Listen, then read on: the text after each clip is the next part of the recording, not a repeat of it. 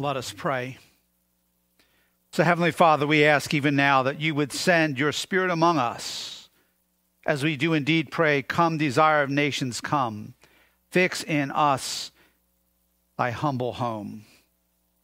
Adam's likeness now efface, stamp thine image in its place. We pray, Lord, this night that you would do that afresh in our lives. And may the words of my mouth and the meditation of our hearts be pleasing in your sight, O Lord, our strength and our Redeemer. Amen. Well, good evening. You may be seated.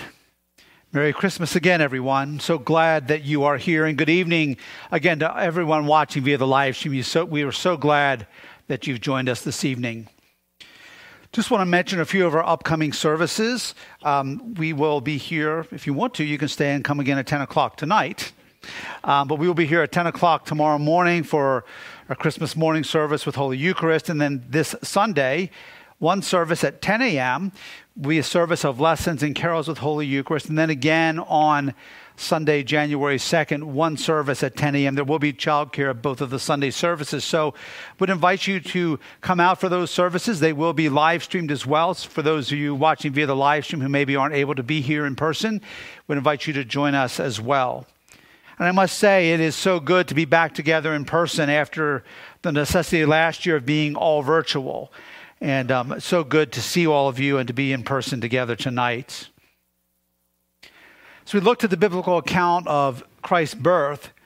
There are so many different directions one can go with a message on Christmas Eve, while still remaining focused on the central events that we celebrate tonight. Sometimes as we focus on the events, I think we err by slipping into what I call sentimental conceptions of what was taking place. A newborn child, a young mother, a star shining down brightly. While all of that is true, some of the realities were quite different than anything sentimental. The location of Christ's birth was a crude setting at best. Based on descriptions, there was probably very little privacy in any of all of this, if any at all. The small town of Bethlehem was teeming with crowds at this time due to the census. And when Jesus was born, his mother laid him in a manger and a feed trough for livestock, for farm animals. In a day and a culture and in a nation where childbirth nearly always is experienced in comfortable sanitary settings, whether it be in a hospital or those who opt for home births, I think it's easy to lose sight and it's difficult to grasp the crudeness and the difficulties of the setting in Bethlehem. Growing up, especially in my high school and college and even into my young adult years, I spent a lot of time working on my cousin's dairy farm. I worked for them part-time and a lot of just because I enjoyed it as well. And calves and lambs and pigs and all that stuff are cute. But brothers and sisters, animal stalls are filthy. They're filthy. They smell. They're drafty.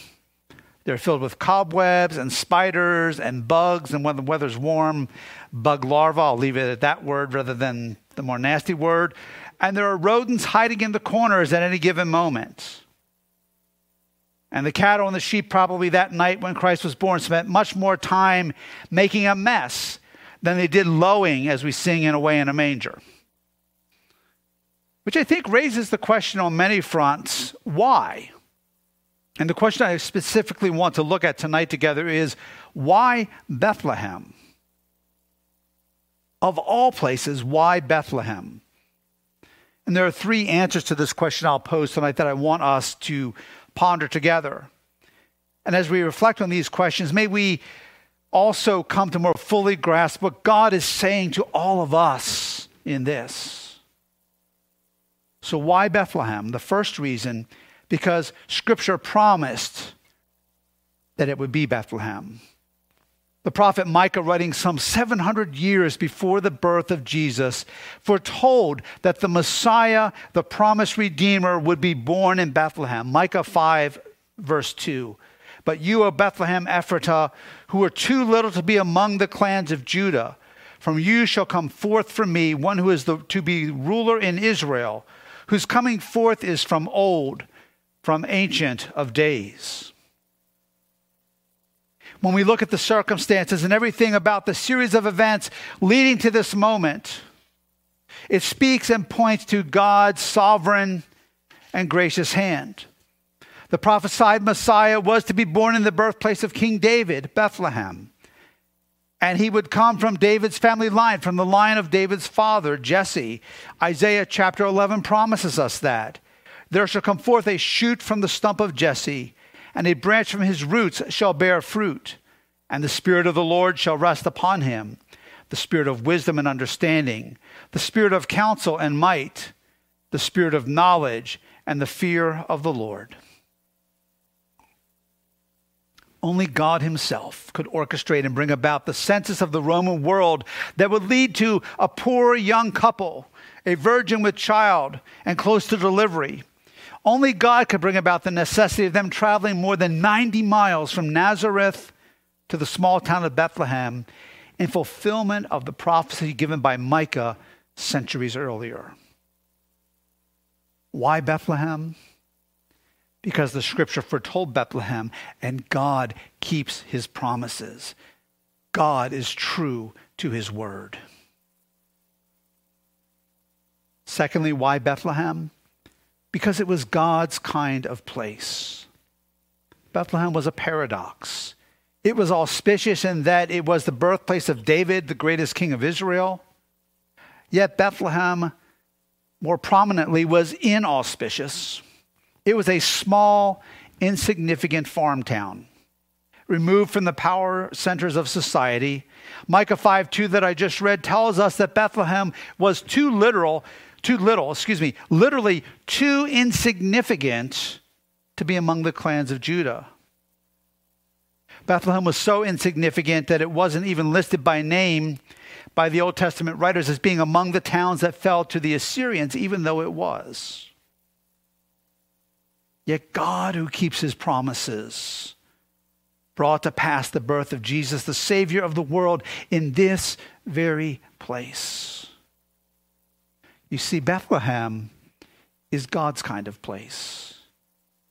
Removed from the centers of temporal wealth and power, his grace and salvation is offered to everyone who looks to the newborn baby born in an animal stall in Bethlehem. That Christ's birth was announced to shepherds in the fields around Bethlehem also poignantly demonstrates this. And you will hear me probably say this every year at Christmas, because we can't miss how profound of a statement God made to all the world through this.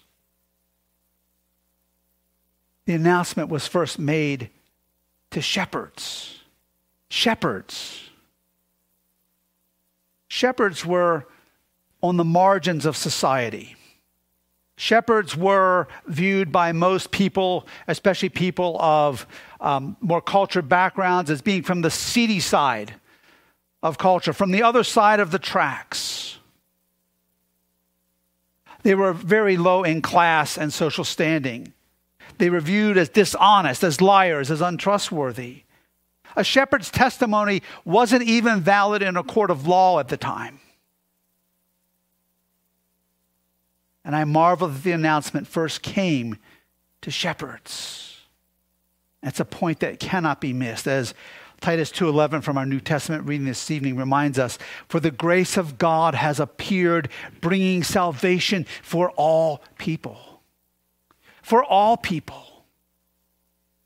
That included the shepherds. That included those who were in Bethlehem for the census that very night. And that includes you and me, brothers and sisters, every single one of us. Regardless of your background, where you have come from, regardless of what you have gone through and what has happened in your past, God, through Jesus Christ, born in a place like Bethlehem, Jesus, whose birth was first announced to the shepherds, God, through this Jesus, offers new life and hope to you and me this very night. And the angel said to them, fear not, for behold, I bring you good news of great joy that will be for all the people. For unto you is born this day in the city of David a Savior, who is Christ the Lord. Why Bethlehem? Because it speaks of God's heart and the wide reach of his grace and the new life that he offers us in Christ. Bethlehem is God's kind of place. And then third and finally, why Bethlehem? Because its very name points to God's purpose. The name Bethlehem is a compound word that comes from two Hebrew words. The first being beit, the Hebrew word beit, which means house. And then the second word, lechem, which means bread. So in Hebrew, Bethlehem literally means house of bread. Bethlehem was surrounded by fertile fields. It was, in a sense, the agricultural breadbasket of the region. But through the birth of Jesus, far more importantly, Bethlehem became the spiritual breadbasket, not just of that region, but for the entire world. Bethlehem, the house of bread, is where Jesus, who said of himself, "I am the bread of life. Whoever comes to me shall not hunger." It was in Bethlehem that Jesus, who said this, was born. And again in John's gospel, he said, "I am the bread that came down from heaven." Jesus and Jesus Christ alone satisfies the hunger of our souls and feeds us so that we will never spiritually hunger again except for more and more and more of him. We'll remember that tonight, even as we come to Holy Eucharist in a little while, where Father Jed, as the priest, will recite the words of Jesus, "Take, eat, this is my body, which is given for you. Do this in remembrance of me." And then we will feast on the body of our Lord. Why Bethlehem? Because its name points to God's incredible purpose. That in this small, insignificant place, the eternal Son of God, who is the bread of life for all who trust in him, came into the world. Only God himself could order the circumstances and course of human history to bring all of these promises to pass. And this same God has brought each of us together here this night, Christmas Eve, December 21, both in person and for those watching on the live stream. And he has brought us together here for his purposes, not by chance, not by happenstance, not by coincidence. Instead, he has brought us here this night out of his great love for each of us, to remind us of his incredible, transforming, and grace-filled love that reaches out to you and me. He's brought us here perhaps to hear the story read and proclaimed one more time, so that once again we can rejoice in the birth of God our Savior. Or perhaps this is the first time that you've heard of God's great love for you in this child whose birth we celebrate this night. Or maybe it's not the first time that you've heard all of this, but God is speaking to you, and you're hearing its meaning for yourself, and how God is reaching out to you really and truly in his great love. You're hearing that for the first time. Because indeed, whether it be the 1,000th time you've heard this proclaimed, although none of us are 1,000 years old, or the first time it's ever sunk in, or the first time you've really ever heard it, it is because the grace of God has indeed appeared, bringing salvation for all people, for all who would trust in Jesus, who is the bread of life, the bread come down from heaven. And that grace of God is here for you and for me, offering new life, offering forgiveness, offering hope, offering peace that comes from the Prince of Peace himself. Things that the world can never give. And God's deep desire and heart to reach all of humanity through Christ is proclaimed by the fact that Christ came in a place like Bethlehem, and that announcement was first made to people pushed to the margins of society, not the power centers, not the religious elite, but so that all may come to Christ, that all may come to God and know him whom to know is life, the bread of life come down from heaven. Let us pray. Father, how grateful we are this night of all nights, that Bethlehem truly became, through Christ, the spiritual bread basket of the entire human race. And we are reminded this night of your incredible love for us expressed through Jesus Christ. So, Father, draw us in. Draw us more fully into your love and your grace, and, Lord, into your salvation.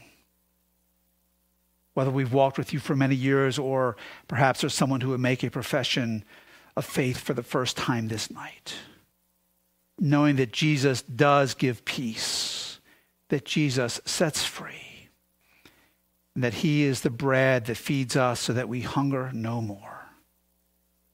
We thank you for this. We praise your name as we rejoice and worship you this evening. And we ask these things through Christ our Lord. Amen.